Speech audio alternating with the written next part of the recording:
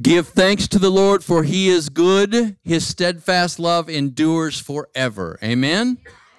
So last week we talked about worship, and I focused on the idea that worship is really your highest value. What I want to do at the beginning of our message this week, which is called Gratitude is a God Attitude, is to give you what I think is the difference between worship, praise, and thanksgiving. We use those words as though they're synonyms. We use them interchangeably. Sometimes we say, somebody says, well, I like to listen to worship music. Oftentimes that means kind of softer, slower music, and that's really not what that word should mean. Oh, no, praise is, and it's like, okay, well, that's like celebration. That's like the faster stuff or something like that.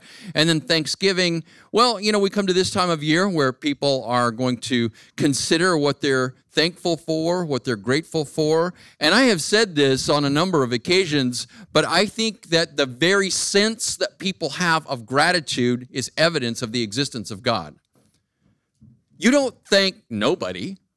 You're thankful. You're thankful to someone. So when you have that overwhelming sense of gratitude, and you're not saying, well, I thank my parents because they did this, or, I thank my boss because I got a promotion or something, but you just have a sense of gratitude for, I don't know, something like the weather. We've had fantastic weather, haven't we? This has been one of the most, this is the most amazing fall that I can remember in Texas. I love you people, you Texas people. I have always pretty much hated the weather here. I can remember when I first came to Texas, I went to Waco, Texas. Okay, so this is Central Texas. And I'm used to Arizona and Phoenix in particular and the desert. And after it rains, it smells so amazing. And so I had just arrived in Waco, and a 24-hour bus ride. This is 55-mile-an-hour speed limit. I'm on a Greyhound bus, and I've got a giant steamer trunk. Rode my first taxi ride from downtown Waco, which now is kind of cleaned up and nice, and they've got a bunch of restaurants and stuff down there like a lot of cities have done with their downtown. But back then, buddy, it was nothing. It was, the Alco building, which is like the only skyscraper. When you drive in Waco, you see Baylor over on the left side of Interstate 35, and you see this lone, ugly-looking skyscraper over on your right. That's the Alco building. But I rode this taxi from downtown Waco to the backside of Penland Dorm. And, I'm getting oriented. I didn't know anybody in Texas. I didn't know anybody at Baylor. There were a couple of people from the church that I had attended, where I came to faith, North Phoenix Baptist Church, that had come there. But they had both come in as freshmen. I was transferring in. And all that to say, it was a very, very nervous experience for me, especially since socioeconomically I was far, far lower on the scale than the overwhelming majority of the people at Baylor. They were driving some seriously nice cars and so forth. And I had my steamer trunk. But in any event, the first time it rained, I was like, oh man, I'm going to go outside and smell, and it stunk.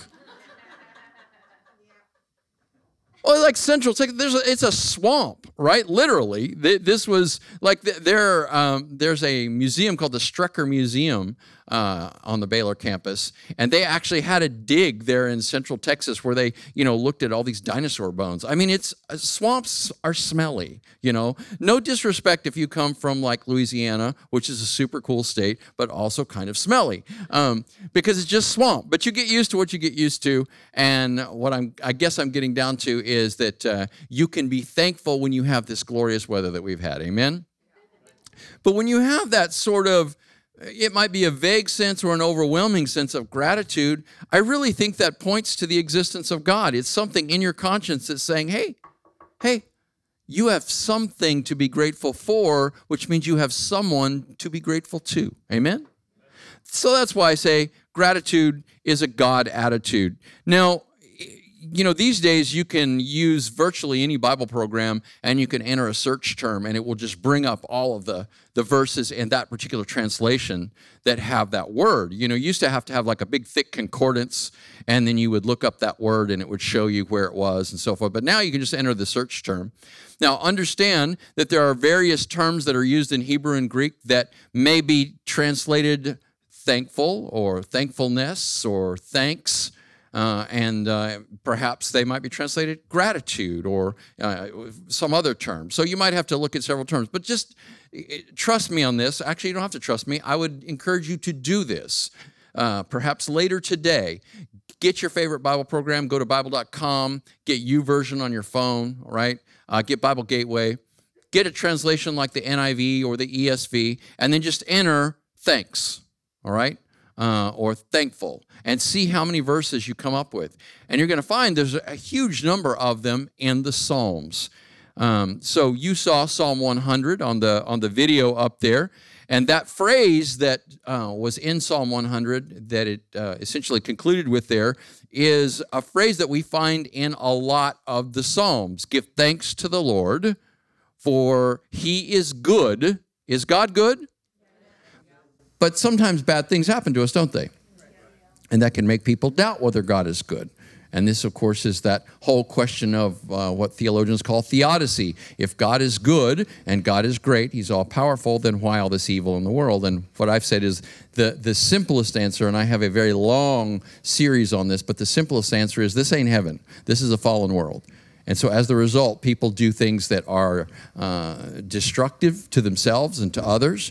It's a world that is separated from God, right? That doesn't mean that he has turned his back on this world, but it does mean that people have turned their backs on him. Amen? And in increasing numbers. If you want things to go well for you, you need to get inside the boundaries that God has drawn, his law, if you will. So there are physical laws in the universe. There are moral laws as well that God has established when he established people. And when we walk within those boundaries, we're going to find things that actually do go better for us. It doesn't mean we won't suffer and have difficulties, but even in that suffering, we're going to learn and we're going to grow. Yeah, throughout the scripture. So here are a couple more. This is Psalm 105, 1 through 5. Give thanks to the Lord, call on his name. Make known among the nations what he has done. Sing to him, sing praise to him, tell of all his wonderful acts. Glory in his holy name. Let the hearts of those who seek the Lord rejoice. Look to the Lord and his strength. Seek his face always. Remember the wonders he has done, his miracles and the judgments he pronounced. Friends, having a faith relationship with God is inherently positive. You can have all sorts of feelings that are driven by your circumstances or what's going on in the world or happenstance. But if you keep your eyes focused, right, your spiritual eyes focused on the Lord, there's just no reason not to be positive. It doesn't matter if your candidate got the votes that you had hoped that candidate would get. It doesn't matter whether the news sources you tune into can make you depressed, right? This is why I tune into the Word and I tune out most of the news sources, because it seems like that there is this tendency to try to keep things going when it concerns our emotions about these various issues, so that we will stay addicted to watching the news. Man, stay informed, but you don't need to be in all that. And we're getting it from all sides. It's on your phone. It's like, if you got a watch like mine, if you're not careful, then it'll come across the watch. And this is shaping our thinking, and it is shaping our feelings, right? And so what we want to do is we want to stay focused on the Lord and tuned into him. And I'm going to tell you, it doesn't matter who's in office. God is on the throne. All right? The pandemic is irrelevant. That doesn't mean we don't pray and we don't, remain vigilant and careful. But I know who holds the future, amen? I know who the healer is, amen? And I'm going to trust him. And I hope that you will as well. Enter his gates with thanksgiving. This is what you just heard in Psalm 100. And his courts with praise. This is why I've been starting the service the last 2 weeks differently. I've started it off with a video to kind of sort of draw you in before our worship team gets up and starts leading. I want us to all start training ourselves to get in here and start worship at 11 and get our focus on the Lord. I don't want the band to be like some background music that you've got playing. We're too used to using music as sort of a background to everything else we do.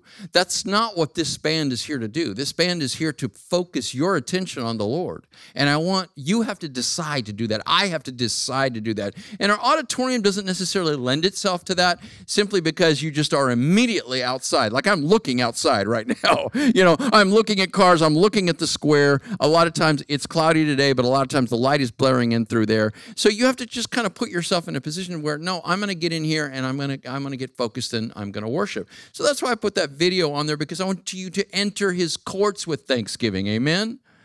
We come in off the street and we come in from various situations, and maybe your kids were difficult that particular day. I know that never happens. But that can just set your emotions. Maybe your dog doo-dooed on the rug or something right before you got here, and you're still like dealing with that. Maybe you're having trouble with the IRS right now. Who knows what you're having trouble with, right? IRS, yes, they're evil. But anyway, not everybody that works there is, though. All right. So I have a series, just 4 statements today in your notes that I'd like for you to focus on. And the first one is complaining is the antithesis of thanksgiving, right? Antithesis just sounds like I'm trying to be really smart. It means it's the opposite of thanksgiving. Complaint is the opposite of thanks. I wonder, are you anything like me? Do you have a tendency to complain? Now, I'm gonna go down a level. Complaining is founded on an attitude or a perspective that you or I may have. It means we're entitled. Well, that shouldn't be happening to me. I'm a good person. I don't deserve this. I deserve better than this. In fact, I deserve it all, right? That's a classically American attitude. So I'm going to complain when things don't work my way. I complain about technology all the time. I think stuff should work. I don't know why that's difficult. I just think stuff should work. If they design something and we're spending thousands of, it should just work. So we've got this fantastic computer up there. Now it's 5 years old, but it's fast and it works really, really well. But, we're just trying to play a graphic. The reason you're not seeing any graphics under this is because my buddy Felix is up there running it now, and it was lagging. Well, what's happening is the computer is having to run the graphic, and I've had to scale the graphic up to fit this screen, and it's bogging it down. So as the result, the words are like coming up here. I'm like, dude, seriously, just make this stuff work. I don't know why this has to be different. Well, see, I need to stop acting like that. What I need to do is find out what the root of the problem is and do my very best to work on that, see it as a positive challenge, and move on. Because complaining is indicative of the fact that I'm not trusting the Lord, am I? In fact, complaining may be blaming the Lord.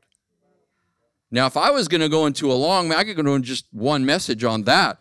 You have the people of Israel, the children of Israel, who God saved from Egyptian slavery, and all they did was murmur and complain. I like that word, murmur. Do you like that word? It's an onomatopoeia word. Do you know what an onomatopoeia word is? Crack! That's an onomatopoeia word. Boom! That's an onomatopoeia word. Murmur, murmur, murmur, murmur, murmur, murmur. Murmur, murmur, murmur, murmur. Murmuring. I love it. Right? You can just hear like a million people all murmur, murmur, Moses, Moses. Right? Complaining. Antithesis of thanksgiving. Listen to this scripture from Philippians 2:14 through 16. Do everything without complaining, ouch, or arguing, so that you may become blameless and pure children of God without fault in a crooked and depraved generation. Do we live in a crooked and depraved generation? So let's don't line up with them, which means we're going to be bent to. Let's be positive in the midst of all the negativity. The most radical thing you could do today is to be filled with faith and positivity in the midst of all this negativity. I mean, you need to out Joel Osteen. You really do. I don't care if you like him or not. The dude is so ridiculously positive. You know, I'm like, get away from me. You have straight teeth and you have pretty hair, and your church has 850 million people in it, and every book you write is just like, oh, Joel wrote another book. Did you see that? You know. No, bless him. Bless him. He's got a ministry down there. There are things that I would do differently and do differently. However, I'm appreciative of somebody that can continue to persist in faith even when things are coming up against them, right? Even when things are, quote unquote, negative. All right, so let's move on to the next one. Thanklessness leads to idolatry. Thanklessness leads to idolatry. Now, in Romans chapter 1, the Apostle Paul, in verse 18, begins to talk about sin. And he speaks of sin all the way down to Romans 3:23, and he concludes with this statement, "For all have sinned and fallen short of the glory of God." But he begins that discussion of sin by talking about idolatry. Listen to what it says. This is Romans 1:21 through 23. He's already made the point in Romans 1:19 and 20 that nobody has an excuse to be an atheist, that there's evidence for God all over creation and all over your conscience. And then he says, yes, they knew God, but they wouldn't worship him as God or even give thanks to him. And they began to think up foolish ideas of what God was like. As a result, their minds became dark and confused. Claiming to be wise, they instead became utter fools, and instead of worshiping the glorious, ever-living God, they worshiped idols made to look like mere people, birds and animals and reptiles, all right? So they knew God, but they wouldn't worship him or even give him thanks. Now, I'll leave it to you to dig into that passage of Scripture, because you're going to find all sorts of sins listed there that perhaps you are tempted by, that you see celebrated in our society, and it all results from people turning away from God and turning toward idols. You know what the greatest idol is? The number one idol? Me. Yep. Self. So, let's think about worship, praise, and thanksgiving. One way of understanding worship is to understand the Greek and Hebrew word worship, which means to bow the knee or to prostrate yourself. So you know what worship is? It's you lowering yourself below something or someone else because of your value of it, your estimate of it or them, okay? So when you bow to something, when you lower yourself, that's worship. That's what worship is, lowering self, right? So people that refuse to lower self won't worship. They're actually worshiping self, right? They're looking at themselves in the mirror, worshiping self. Worship is to lower the self below the object of value or estimate, okay? Praise is to lift something or someone else up. Now, I can't lift God up literally any higher than he is. However, in my value system, in my thinking, in my feelings, I can lift God up or I can lower God. Now, that doesn't change who God really is, but it does change my perspective and my relationship to God. So praise is elevating God in my estimation. Now, I want to say this. I praise God not because of what he has done, but because of who he is. God is on the throne. Once again, regardless of political outcomes, regardless of circumstances, financial circumstances, relational circumstances, emotional circumstances, regardless of that, has God changed? He has not changed. I had a blessed person who watches me periodically and wrote some sort of a critique of a message that I wrote recently, and they commented on the fact that the Bible is old, essentially. They said it's this Bronze Age, Iron Age book, which is not entirely accurate because it's comprised of 66 books which were written over a period of 1,500 years. But all that to say, just because something is old doesn't mean it's wrong. See, this is the classic liberal mindset that something has to be new in order to be good or right. But God is timeless, friends. And God's truth is timeless. And when God reveals himself, he doesn't change who he is. His word doesn't change. Jesus Christ is the same yesterday, today, yes, and forever. He doesn't change. When he reveals himself, that's who he is. And that's why when I count on God and I hang on to him, everything may be falling apart out here, okay? The mountains may fall into the heart of the sea, but God is still Almighty God, and he's still on the throne, and he still hasn't forgotten. So the praise songs that I sung during a time when there was no pandemic are still valid now, amen? Because God's still the same. He hasn't changed, right? Even if we had, well, this is a pandemic, but just not nearly as virulent or as dangerous as we were originally led to believe. But, buddy, if we were facing something like Ebola, good grief, we should all be staying at home. I guarantee you I wouldn't be having worship services. I would, but the band would be like 16 feet apart, right? We'd be doing everything online. Yeah, because that's like a 50% or more mortality rate. That's not what we, but heaven forbid, and I pray that God never lets anything like that happen to us or any other nation again for that matter. But God doesn't change even then. He's still God. He is Almighty God, and he doesn't change. Now, when I shift from worship, lowering myself, praise, elevating God in my estimation, right? When I shift to thanksgiving, now I am looking at what God has done and is doing. Now, it's easy to give thanks for the things that are obvious, although not everybody does. The older I get, the more I give thanks for my health. Friend, when you lose your health, you lose everything. It doesn't matter how rich you are. If you lose your health, you lose it all. If you're healthy right now and you're sitting here, right, and some of you are staying at home so that you can be healthy because you have compromised immune systems and so forth, and I understand that. If you're healthy right now, then give God praise. Amen? As I've mentioned to you before, and it is worthy of reminder, the medications that we take are either going to dull the symptoms but not treat the disease, or they're going to stimulate your own immune system to fight the disease. That's what antibiotics do. There are two brand new vaccines that are right about to be approved right now under emergency approval from the FDA, from two different drug companies, right?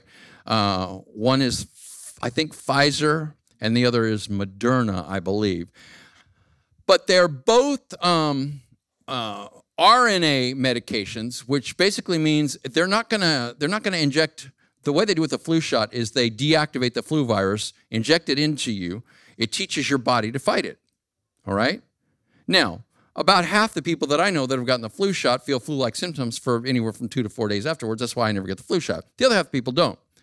But if you're older or if you're very young and your immune system is compromised once again, better to feel these very light flu symptoms for a couple of days and not get the full-on flu than to get the flu, okay? But this thing basically injects essentially kind of like a little part of what the virus uses, just to dumb it down for you and me. And it teaches, once again, your immune system to fight. You need to praise God because it's your immune system that's going to fight this off. One way or the other, the vaccine is not fighting the disease, amen? It's your immune system that is. That's why you need to stay healthy, and that's why you need to thank God if you are healthy, amen? Because it's amazing. I thank God for the weather, man, I really do. And even when I'm tempted to complain, when it starts getting cold and ice stormy and all that other stuff, there's reason to thank God there as well, okay? The next one relates to that, all right? So what about things that happen that we wonder about? Why is God allowing this? Or maybe you might even say, did I do something wrong, God? Are you causing this? Are you bringing this into my life? Be thankful for everything from the providential God, even the bad things. Now, this is difficult. I've told you guys for years, I have a defect that happened in my ear, this was an issue related to my immune system kind of going awry when a virus attacked my inner ear. My immune system went after it, and even after it destroyed the virus, it kept attacking my inner ear, and so it has destroyed the hearing in my right ear. On top of that, because when I was a youth minister, I was foolish and listened to a rock band play at ear-piercing levels inside a garage. My ears started ringing after that and have never stopped. Now my ear rings approximately as loud as I'm talking right now, all the time, right here. Now, from what I'm telling you, I'm supposed to give God thanks for that. I'm not sure that I've quite arrived there yet.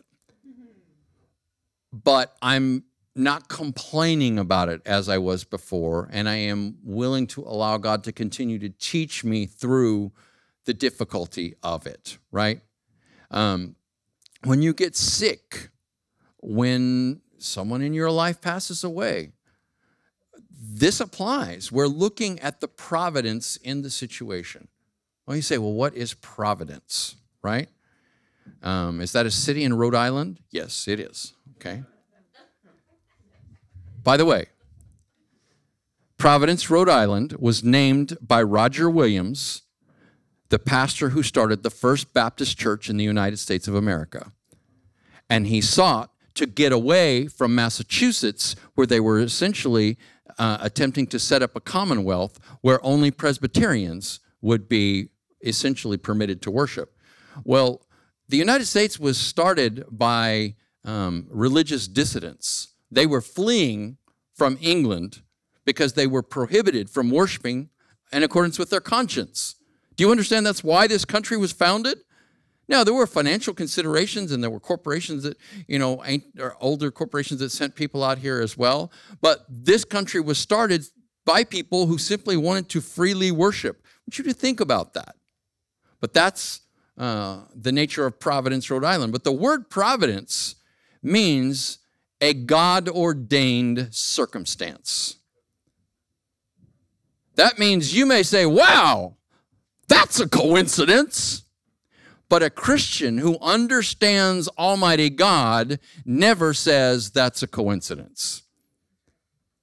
A Christian who understands the working of Almighty God in her life, in his life, says, what is God saying in the midst of this coincidence, in the midst of this circumstance? Well, the verse that you should memorize that best teaches this is Romans 8:28. And we know, do we think, do we imagine, do we suppose, and we what? That all things work together for the good of those who love God, who are called according to his purpose. How many things work together for the good? All. Does that mean just the positive things, just the things that are favorable to you? No, that means everything. Now, that doesn't mean you're going to understand all of that. That doesn't mean that, when you lose somebody, you shouldn't be sad. That doesn't mean that you shouldn't pray for healing when God, has obviously allowed circumstances in your life where you are physically ill. But I'm going to resist the temptation to complain, to murmur, to rail against God, or to disbelieve in God's existence, or to think that he doesn't care. I'm going to allow him to take me through that circumstance, and I'm going to praise him because he hasn't changed, but I'm even going to get to the place where I thank him for those circumstances, right? Listen to this passage from Ephesians 5:15 through 20, and the final verse could have been the only verse I preached on today. The Apostle Paul writes, so be careful how you live. Don't live like fools, but like those who are wise. Make the most of every opportunity in these evil days. Don't act thoughtlessly, but understand what the Lord wants you to do. Don't be drunk with wine, because that will ruin your life. Instead, be filled with the Holy Spirit. And what's the result of being filled with the Holy Spirit? Singing psalms and hymns and spiritual songs among yourselves and within yourself. That text could also mean. and making music to the Lord in your hearts. And here's the final phrase, and give thanks for everything to God the Father in the name of our Lord Jesus Christ. Did you hear that? Did you hear that? So what's got you down this morning? What's got you down this morning? You're not jumping around. I don't see that many smiles out there. What's got you down? Start by praising God for who he is. Amen? Start by lowering yourself and saying, you know what? I'm too entitled. I think I deserve better than this and more than this. Friends, grace means God will give us what we don't deserve, and mercy means we're not getting what we do deserve. And that is reason to give God thanks all the time. Amen? So I need to recognize that this is a providential God, and I need to realize that I should be giving thanks to God in everything. And that's how it starts, by the way. I'm not going to immediately be able to thank God for a terrible tragedy that happens in my life. I may not see the positive side of that until the other side of the grave. I mean, it's possible. But I can always give God thanks in the midst of that circumstance, and that's where it starts. But I continue to thank God for all that he has done for me, and that's what I've got to do. I've got to stretch my memory back, and I've got to give God the credit that he is due for being God. Acknowledge him in all of my ways. Acknowledge everything that he's done in my life. Friends, that's what makes us godly people. That's what makes us worshipers instead of consumers. See, consumer Christians are probably not going to church right now. No, I'm not talking about people that are trying to preserve their health and so forth. I mean, consumer Christians are looking for everything to, be done for them. What have you done for me lately, God? Well, I think that this church should do this, and I think that this church should do that. If you have a suggestion, I would love to hear it, and then I'm going to put you in charge. I think that this church should have this ministry. Amen. When are you volunteering? Because this old pastor right here is bore out. I was telling Veronica earlier, she just had her birthday, yesterday? She's old now. She's 30-something. And I said, y'all are getting old, but I'm just staying young. I'm staying the same. I know my beard is getting whiter, but I don't feel any older, but sometimes I feel tireder. Sometimes I feel tireder. And my body breaks down when I go to the gym and work out. I'm like, oh, my goodness, what is going on now? There's something else popping and creaking, and, what? I got to keep doing this. But, yeah, I'm doing all the stuff that I can. I'm doing ministries because it's stuff that I know how to do, right? So, Craig will do announcements at the end, but, by way of announcement, yes, on Tuesday I have karate club, amen? Well, why do I do that? Am I trying to just be, this amazing, cool guy that wears a black belt up here and whatever? No, honestly, I would have given up on that a long time ago, all right? I just don't need to be that cool anymore. But I do it because it's a ministry. It's something I know how to do to reach kids, right? I do children's ministry on Tuesdays, and I think I do a pretty good job. But that's because I have a program that I've been leading for over 30 years. That doesn't mean I could come home and do it at your house.